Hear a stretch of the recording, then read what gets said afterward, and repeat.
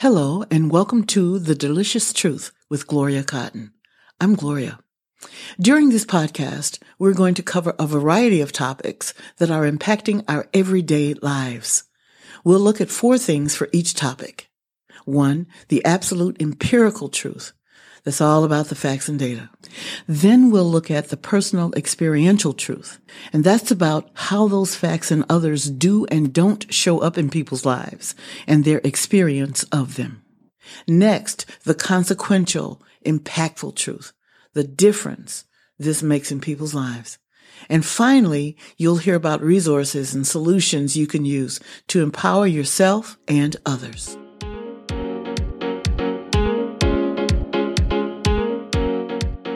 Welcome back to the Delicious Truth podcast. In this episode, I'll be talking with Barb Lee. And our topic today is coughing while Asian. Let's jump right in. All right. So Barb Lee, oh my goodness, I'm so excited to have you on this call today on this podcast. Let me tell y'all a little bit something about my friend Barb Lee. Barb is the founder and president of Point Made Films and Point Made Learning. And here's what they do. They work with communities, organizations, corporations, public and private schools, colleges and universities. And they work with them to help them learn how to address, how to talk about important issues that matter, starting with race and racism. And then the intersectionality of other dimensions of diversity. As Barb says, this is America. We need to talk about race and racism, okay? Most of us, the truth is, most of us are not taught how to engage about issues that have the depth of impact and that are with us this intently when we're children or anywhere else maybe in our lives. And we can't simply expect the next generation to solve all of our society's problems. We can't just put it in society any longer. People are dying because of this more and more every day. So if we don't provide people right now with the opportunity to learn explicitly about the issues we face and give them the tools for engaging in meaningful dialogue, we'll never get anywhere. So one other thing about this, and then I'm going to let you hear from Barb, okay? So here's what they do. They help people identify blind spots, how to engage in meaningful and honest dialogue. Let's not tiptoe around the thing. Let's not bludgeon each other. Let's do it respectfully, but let's talk about the real deal.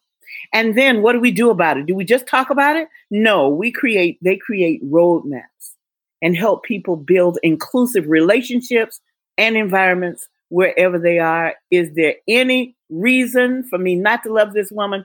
Last thing is what they say. As long as you're serious about inclusion and what it takes to get you there, we're ready to work with you. You got to come correct. I love it. Welcome, Barb. Oh, I'm so glad to be here. Wow. What a nice introduction. Thanks, friend. Thank you. Thank you. Lovely. So today we're going to be talking about coughing while Asian. That's an intriguing topic. What's that about? How did that come to your mind? Well, I didn't invent it. I actually saw it online. And I was telling someone recently, and I think maybe I said this on a panel I was on in a webinar, that, you know, being an Asian American in this country is always its own work of identity. But COVID-19 put me through a refresher course. It brought back a lot of the experiences and the soft bigotry, the exclusion of what I remember from, you know, being a kid and being a young adult. And I've been talking with our community, Asian American community, and saying, you know, it was never gone. It's never like bigotry ever leaves. It just ebbs and flows. If you take a look at our history, the history of anti-Asian racism and immigration has always been with us. From the Chinese Exclusion Act to Vincent Chin, we have always struggled for belonging in this country. What is the Chinese Exclusion Act? What was that? You know, it was actually, if you ever want to play trivia, it's the only legislative act that excluded a specific race of people out of this country. So at the time after the railroads, there was that fear of a lot of Chinese people coming into this country and sort of taking over. And that's known as the Yellow Peril. And so Congress legislated an act that kept Chinese people from coming into this country. And there's all kind of political campaigns around it. You can see all of the bigoted drawings and depictions of Chinese men and why they should be, feared. We all know what those drawings could look like. People of every race have their own flavor, and we have ours. Mm-hmm. And we were Chinese specifically were excluded from this country. Wow. So we've always struggled for belonging, and we're doing it again with COVID-19. So I saw this online, coughing while Asian. And of course, it's a bit of a nod to whatever the gerund might be while Black. And I think today, especially today, even though you and I already had this date to talk, I just feel we should take a moment and remember it's Ahmaud Arbery's birthday. And now, of course, jogging while Black is, you can't do that either, even in broad daylight. Yes. And so this gentleman that you just mentioned, because I don't know when people are going to hear this podcast, he was killed in February of this year in Georgia. He was jogging in his own community, and two people in a pickup truck, one a law enforcement officer, retired, I believe, and his son, shot him down. They murdered him. They murdered him. Daylight. Saying that they thought there had been a series of robberies in the neighborhood, and they thought he might have been the robber. And I'm saying, really? The man has on a T-shirt, a pair of jogging shorts, and shoes and socks. What? Where's he gonna hide something? And so, almost 3 months later, as we're recording this today, they were just arrested. Almost 3 months later, they had never been arrested. Yes. And unfortunately, had it not been for such an outrageous public cry, they would never be arrested. And that is the part of the history of racism in America. It just is. And so were it not for video, this has been happening. It's not new. It's just that we now have video, more smartphones to capture what's been happening. Even with video, that often doesn't mean anything. So, well, that's true. Let's talk about some of the discrimination and racism that Asian Americans have and Asian people are experiencing, period, and how that's changed during this pandemic. Well, I think that we face the phenomena of invisibility. So you don't really know your Asian American neighbors. Here and there, maybe. But we have always faced a kind of invisibility. You don't really notice us unless that we are your choice of porn, or which apparently Asian women, Asian girls, trends on porn, twice that of any of the next race of porn, which is interesting. So unless we're your selection of porn or a martial arts film, we really are not very seen.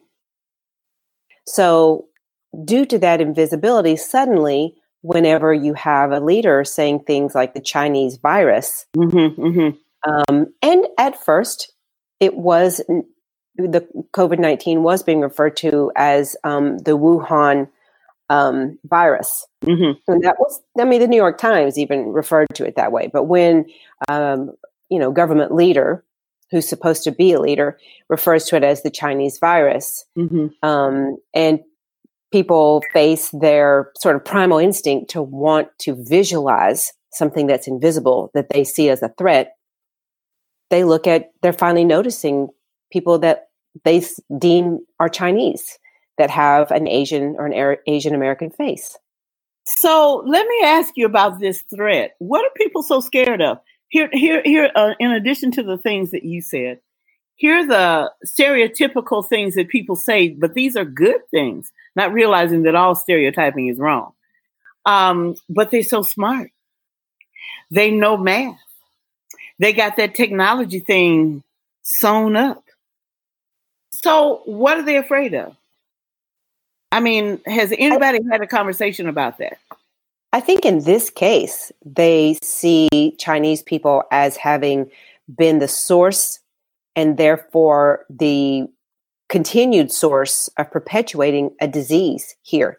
So they see Chinese people as a threat to their well-being and health, that we carry the virus. We may infect them with COVID-19.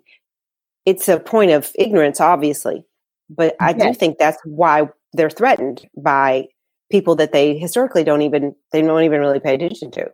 But what is that rooted and grounded in? I mean, before COVID, there was this invisibility. Before COVID, there was this dismissal. Where does that come from? Well, like I said earlier, Gloria, it actually has always been here. It ebbs and flows. So when the Chinese first came and began to be more pronounced in their population, coming to work on railroads, coming to get the jobs that were available early on in immigration in the early 1800s, coming into California, suddenly they're seen as a threat. Now we've got to legislate them out. Okay, now we've got that back under control. In the 1980s, two white men bludgeoned Chinese American, he's an adoptee, by the way, a Chinese American man to death because they thought he was Japanese and he was the sort of tangible evidence of their Michigan car manufacturing jobs being taken away. Of Japanese imports. So they saw him as Japanese. So now that threat came back up again. And now another threat comes. Oh, there's COVID-19. It's the Chinese people. So it ebbs and flows from I don't even notice you to, oh, you're a threat. So here's what I have to, you're making me remember. My very first car was a Toyota Corolla. And yes, girl. Time, in 1972, they were not making them yet in the United States. And they do now make them in the United States, but they were importing them. Okay. And then I was working with a client in Detroit, and here's what they said to me. So I live in the Chicago area. One of the considerations was driving there in my Toyota. Here's what the company told me. Don't drive that car. Don't drive it and put it in the parking lot. I'm like, okay, so why not? Well, because we only want American-made cars in the parking lot. And what can happen is you'll come out, your car will be destroyed, and then some people will wait for you and they will hurt you too. I could not believe it. And here's why I can't believe it. One is just stupid. That's not ignorance. That's just stupid. Okay, I'm going to call it what it is. But the next thing is, ain't nobody saying that about a Mercedes-Benz. Ain't nobody saying that about a Lamborghini or Maserati, okay? Ain't nobody saying that about a Volkswagen, the Datsun, and nobody else. Why is it that people are saying this about a Japanese? I mean, it was like I got into an argument with my father about it. And I said, Dad, look, let me tell you one thing. When I don't have to buy an American car as soon as I finish paying it off, I'll be happy to buy it. But this is America. Mm-hmm. I'm supposed to have the best car, okay? Do you remember, Gloria, back when they referred to them as rice burners? No. Oh, yeah. That was very common. That was very common to refer to a Japanese import car as a rice burner. That was, the younger people that are, helping on your team. Just so you know, that was definitely part of the description. Oh, you got a rice burner. And I think that was just said very casually from people who would never think of themselves as being discriminating or bigoted, but yeah, it was a rice burner. I probably had that said among my friends in the 80s. Oh. So that was a piece of it, is always seeing it as a threat and seeing the fact that the Japanese cars were lasting longer. Yes. They were cheaper and lasting longer. And that was seen as a threat. Yes. So now and the threat goes up and down. You can look at California, Berkeley, all the California schools as to the admission and the demographics of admissions at all of those schools. And a lot of California people started seeing Asian American students as a threat to their admission. And so it got, in California, the discrimination got jacked up around who was going to get into California system schools. So anytime there is a lot of us, or anytime we become not invisible, we're seen as a threat. So that sort of it's kind of a pattern for us. It kind of ebbs and flows alongside our constant need of trying to be successful here and to belong here and to have achievement here. So that's the experience of it. And so COVID-19 is just coming back to me as a refresher course. So thank you. This is rich. And in a minute, I'm going to ask you, what advice would you give people about how to begin talking about this new level of discrimination? And here's what I mean about this new level. I'm talking about people, and not just white people, people of all races other than Asian, attacking Asian people, particularly Asian children, coming out of, before we were sheltered in place, children coming out of schools, other children beating them up, and their parents beating up Asian children. That's when I really got outraged and incensed about this hot mess that's going on. I'm like, you got to be kidding me. These people have probably been here longer than your people. You know what I'm saying? What are you doing? So what, with all this earned fear, what is a couple of things that people need to remember about engaging in conversation about this life and death topic? Well, the first thing is to just remind yourself that many of the people you see with an Asian face are Americans. That's the thing, is we are like other people who are not white. We are required to be hyphenated Americans, right? So I have to describe myself with a hyphen, right? My descriptor is Asian American. So number one, for those people who are not Asian and Asian American, realize that you're looking at a fellow American. Mm-hmm. Mm-hmm. Mm-hmm. Mm-hmm. And I take issue also. I want to ask people to consider the notion of using the term xenophobic. You see this a lot used by journalists. A lot of stories will talk about the xenophobia that Asian Americans face. What is xenophobia? Is a fear of strangers and foreigners. So when something negative happens to me in a grocery store because of this face, it's not xenophobic. It's not xenophobia that I'm facing. It's just good old fashioned bigotry because I'm an American.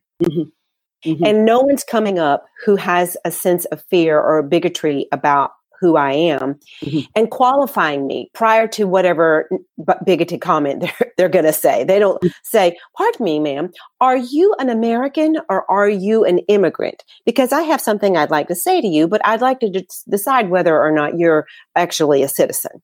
That's not happening. They see this face and they just go for it. And they see us all as not American. I'm remembering this. There was some commercial, I don't remember, several years ago, and I'm sure you saw it too, where this woman who has Asian features, I don't know what her ethnicity or what her race was, but she had Asian features, I'll say that. Mm-hmm. And she meets this guy. And so he's very friendly and she's, hello, how you doing? And he says, well, where are you from? And she says, someplace in California. And he says, no, but where are you really from? I've seen this video. I love it. Yes. And then she's not going to give him a different answer. And he goes, so where are your people from?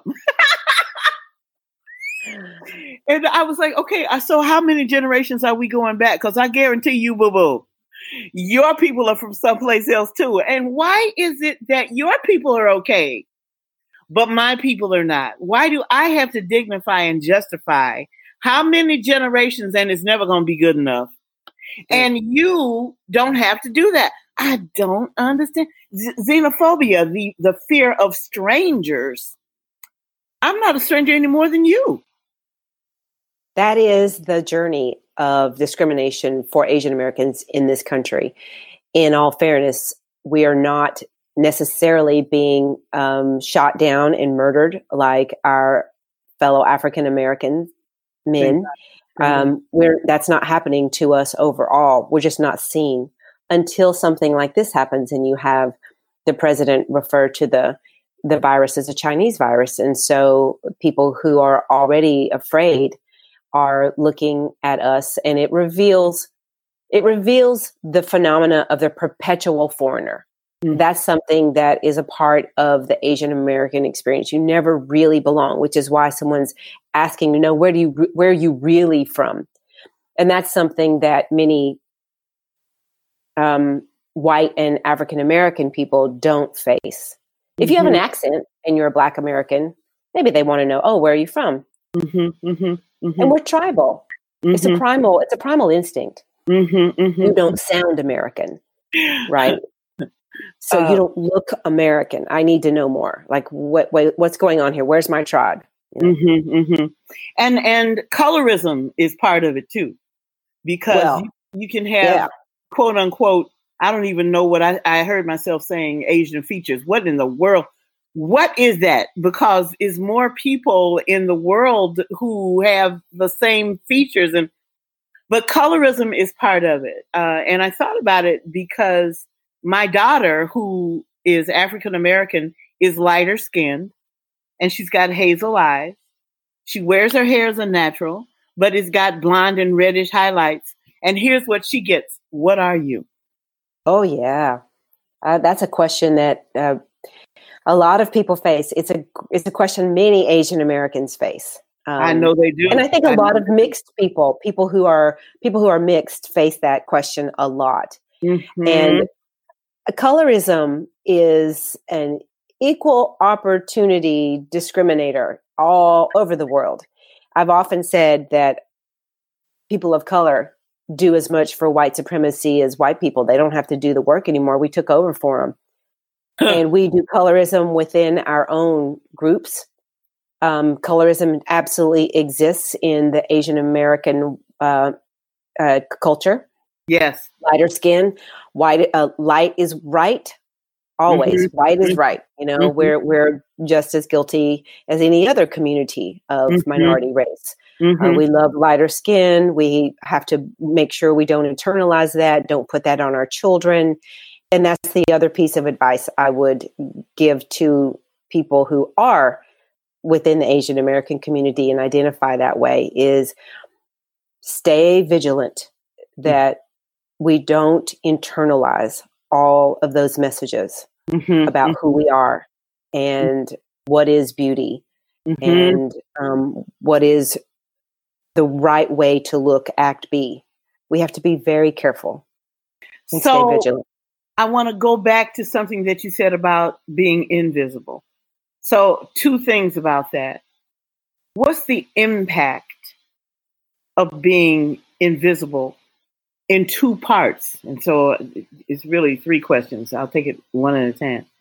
What is the impact and the detriment of being invisible to others and then being invisible to myself?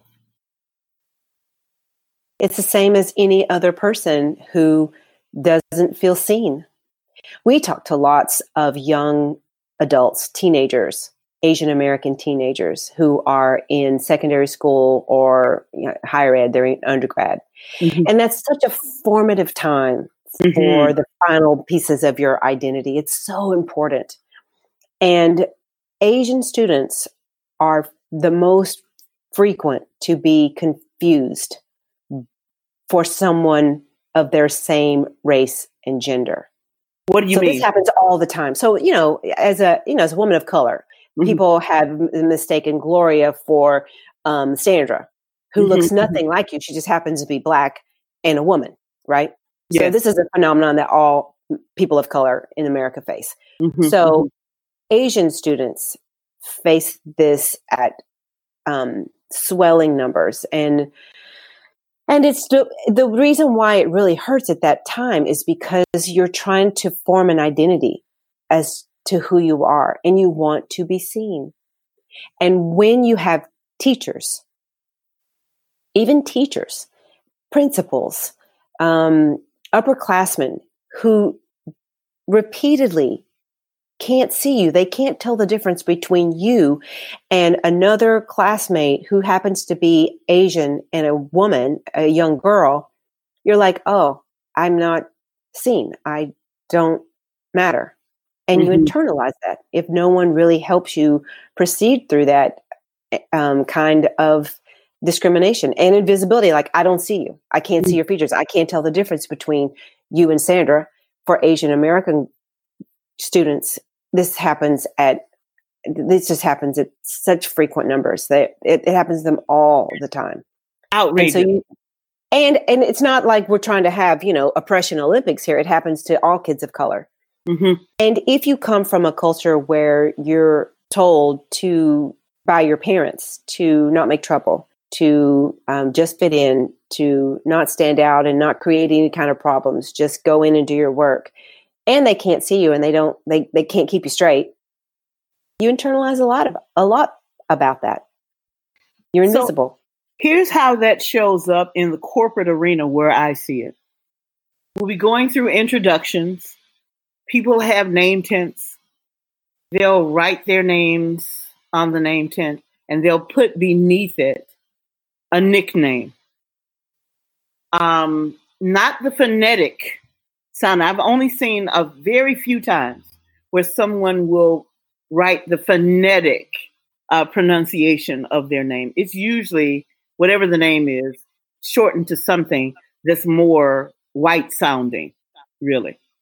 I don't hear it with other races, no matter what the name might be. So I don't hear African Americans doing that. I don't. But I haven't seen it. Not saying that they don't. I've not seen it. But I see it a lot with Asian people. Now, here's what I do. And I do it with everyone, though. So if it's Stephen, I will ask, and it's a PH, I'll say, do you pronounce your name Stephen or Stephen? And so people will know, I want to call you what you want to be called, what your mama called you, what your daddy called you, or whatever. Don't make it, and this is what I will say to people, don't dummy your name down for me. I'm smart enough to learn how to say your name. Teach me, help me expand my knowledge. I'm ignorant, that's all. And I say that hoping other people will get, you don't have a right to shorten somebody's name because you're too lazy to say what their name is. And here was my example. And this is the real truth. My name is Gloria. All right. I was in a class. This woman said, well, Gloria. I said, say what? She called me Gloria. I said, okay, so help me understand that pronunciation of my name. And other people looked at me and they started laughing and she didn't understand. She said, well, I knew somebody named Gloria. I said, were they a nice person? Yes, nice person. Tell me something about it. I said, that's so wonderful. I'm glad you had that experience with Gloria. I am not Gloria. My grandmother named me is Gloria. I'm going to need you to say that. She said, okay. I said, no problem. We got it. And kept it moving. We have got to, one of the things about being invisible is we have got to start teaching ourselves and each other to see ourselves. That's what I meant when I'm invisible to me. I have got to see me and see my beauty and see my worth, my value, not the crap that other people have been told about me that I repeat to myself. Does that make sense? It absolutely does. And I think that we know now through research and just social science that one of the reactions to and coping mechanisms of feeling invisible is hypervisibility, that hypervisible behavior where I must be louder. I must make sure that you remember me. And that is something that is done by a lot of people as a result of feeling invisible.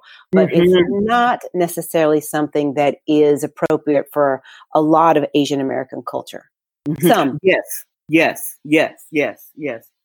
I will tell you that if I ask, and I'm very gentle when I approach Asians, and some of them are Asian American and some of them are not. Whatever country they're from, they'll say that. They won't say Asian usually. The people need to get out of that. So they will say, it's all right. It's all right. You can just say this is easier.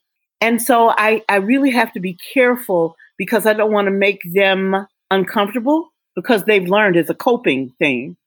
Just dummy it down because these people don't want to or can't or something. And I'm looking at them saying, I'm not stupid. I can say this. There's nothing wrong with my ability to articulate.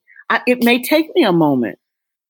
I need to hear it because my ear is not accustomed to hearing that. Mm-hmm. So, and for some of our immigrant folks, they're from tonal languages. It is harder for us because we don't speak a tonal language. Mm-hmm. So some of those sounds are not native to us, and they do take practice, lots of practice. That's good. So that's all right. If anything, I want to be good at driving my Maserati when I get it. I'm going to have to start practicing driving that puppy. You know what I'm saying? So, I mean, this is just what you do. It's an investment. Don't ask other people to be stupid because you are. What's up with that? Or ignorant out of their ignorance. Now you just let them continue to be ignorant. No, boo-boo, it's time for me to help you, precious. It's all right that you didn't know. But here's what we can do. We need to learn from each other. So what happens when you're in these schools? What's the greatest thing when you're in schools or in companies doing your work? What's the greatest thing that you see happening? As a teacher, I will always think like a teacher. And the facilitators at Point Made Learning, they're just world class, better than I am. And I think all of us feel the big payoff is when you get that moment that every teacher loves, which is aha. Mm-hmm. When people get that aha moment, when it suddenly dawns on them what a microaggression might feel like for a friend, a coworker, when they have that moment of empathy. And especially when we hear this, and we hear this almost every time, oh my gosh, I never even thought about that before. Yeah. When women who are white, who've been working alongside their African-American colleague, and they feel like they have a relationship with her, and then we might be doing the American Dream Game workshop, which Gloria. But the people don't. So what is it? Well, I can say it's a game, but it's really an experience where we take players, if you will, and they are assigned a character who is different in identity from that of their own. Mm-hmm. So Gloria, as an African-American woman, you would maybe play Alex, who's a straight white man, or Jeremy, who is an Asian man. Mm-hmm. And you play the game to try to succeed at work, but not as yourself. You play as Jeremy trying to succeed at work, and all of the rules and social mores and policies at work affect everybody, and you see who gets ahead and who doesn't. And it's brings so much clarity for so many people. So many times we'll see a white woman who feels she has a really good working relationship with an African-American woman, and then maybe one of the situations that all the characters face is you are told to have neutral shoes for a work event.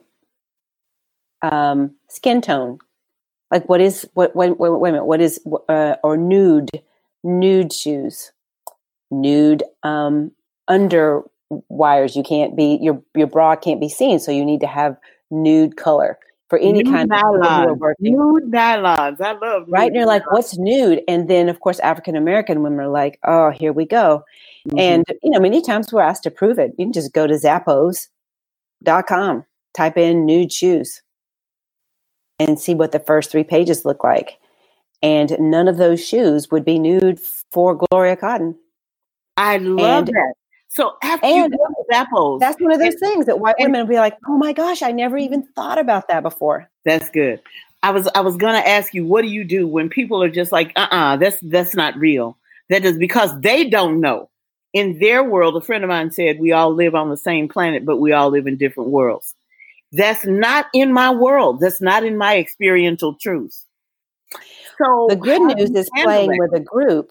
The good news is that when we play with a group, we remember that our role is that of a facilitator. We seldom have to be the one to drop any truth bombs because somebody in that room who works alongside that doubter is going to drop a truth bomb. We just all we have to say, does anyone want to respond to that? And inevitably, someone there wants to respond to that issue and takes that opportunity to say, that happens. That does happen. That is a true story because all the scenarios that we present are true. That's part of what we do. They're true stories. And someone will always step in and say, that's true. I know that is true. It happens to me, or it happens to my wife. I know that's true. I have a son who is fill in the blank. Mm-hmm. This happens to him. This is something that we deal with. It's not made up. I know that's true.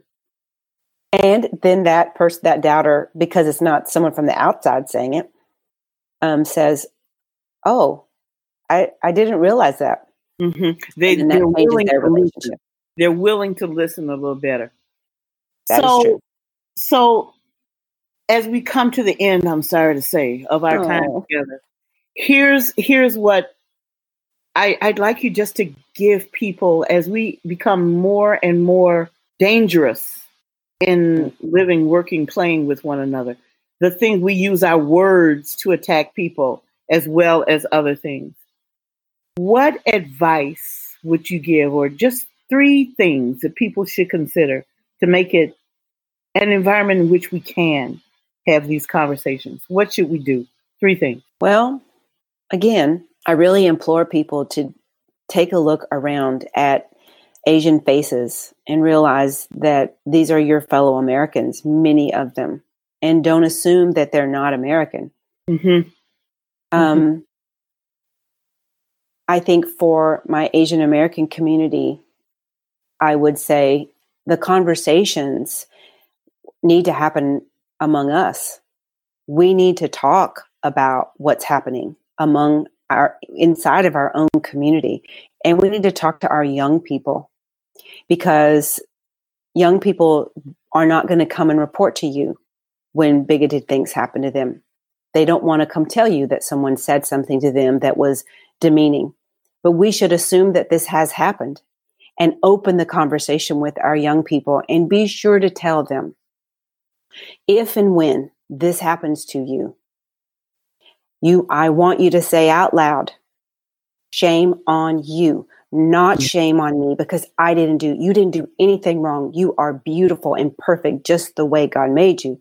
Mm-hmm. When someone says something hateful to you in your mind, and again, if it's not safe to do it there, you do it at some point, you say shame on you, not shame on me, because otherwise we internalize that shame like we're less than. We believe that those people who are trying to make us feel small are right. And they can't do that without our cooperation. Yeah. And that is an exercise that I really implore parents and anyone who touches young people of color in this country to help young people learn to do. Shame on you, not shame on me. Mm-hmm. Mm-hmm. And then the last thing is, I say this to all Asian American folks, the quotation from Sandra Oh, it's an honor just to be Asian. Take that and internalize that. I've got a t-shirt with it on there. It's an honor just to be Asian. So I love it. Hold your head up. Hold your head up. Yes. You're an American. And those of you who are not American, welcome. We love you too. Mm-hmm. Hold your head up and see your beauty. Another piece of advice that I like to give to young Asian American students and people, young and old, is while we're facing this COVID-19 bigotry, this surge of bigotry, it's time to do a personal inventory. Think back on all the discrimination and all the news that we heard about other groups. And we can ask ourselves, were we the allies to those folks that we wish we had now?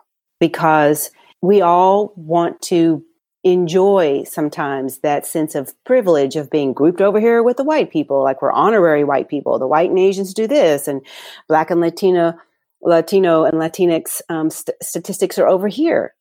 And we're used as a model minority. The only reason you need a model minority is to hold other groups down.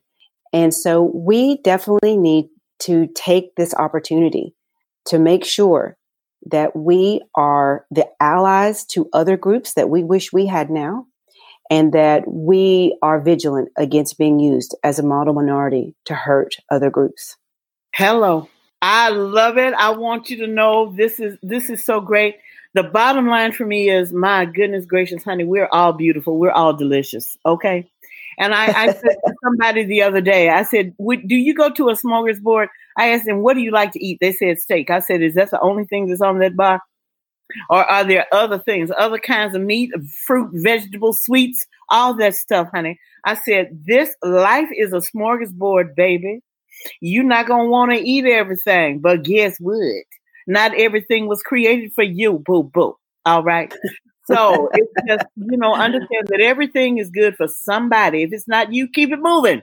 Go on to the next thing. You don't stand there and rail against the chicken. Oh, chicken, what is wrong with you for being, but they got that reference. They got that reference. And also at a smorgasbord, try something new. You might like it. You don't know. You don't know what you liked until you had it for the first time. Amen. Try that. Thank you. You know what? I thank you so much for letting me be here. It's such an honor to be anywhere near you, even if it's in a podcast. I'll take it. You are so delicious. And I want you to know that as soon as we can be together, there's a hug in your future if you want one. I want one. Wow, that was truly delicious. It really was.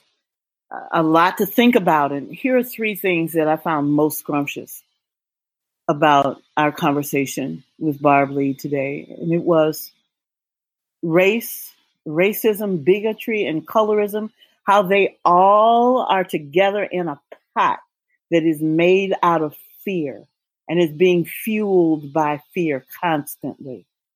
It's by people being afraid of us that we're going to take something away from them, or they'll never be able to achieve what we have. So they want us to dummy down so they can be comfortable.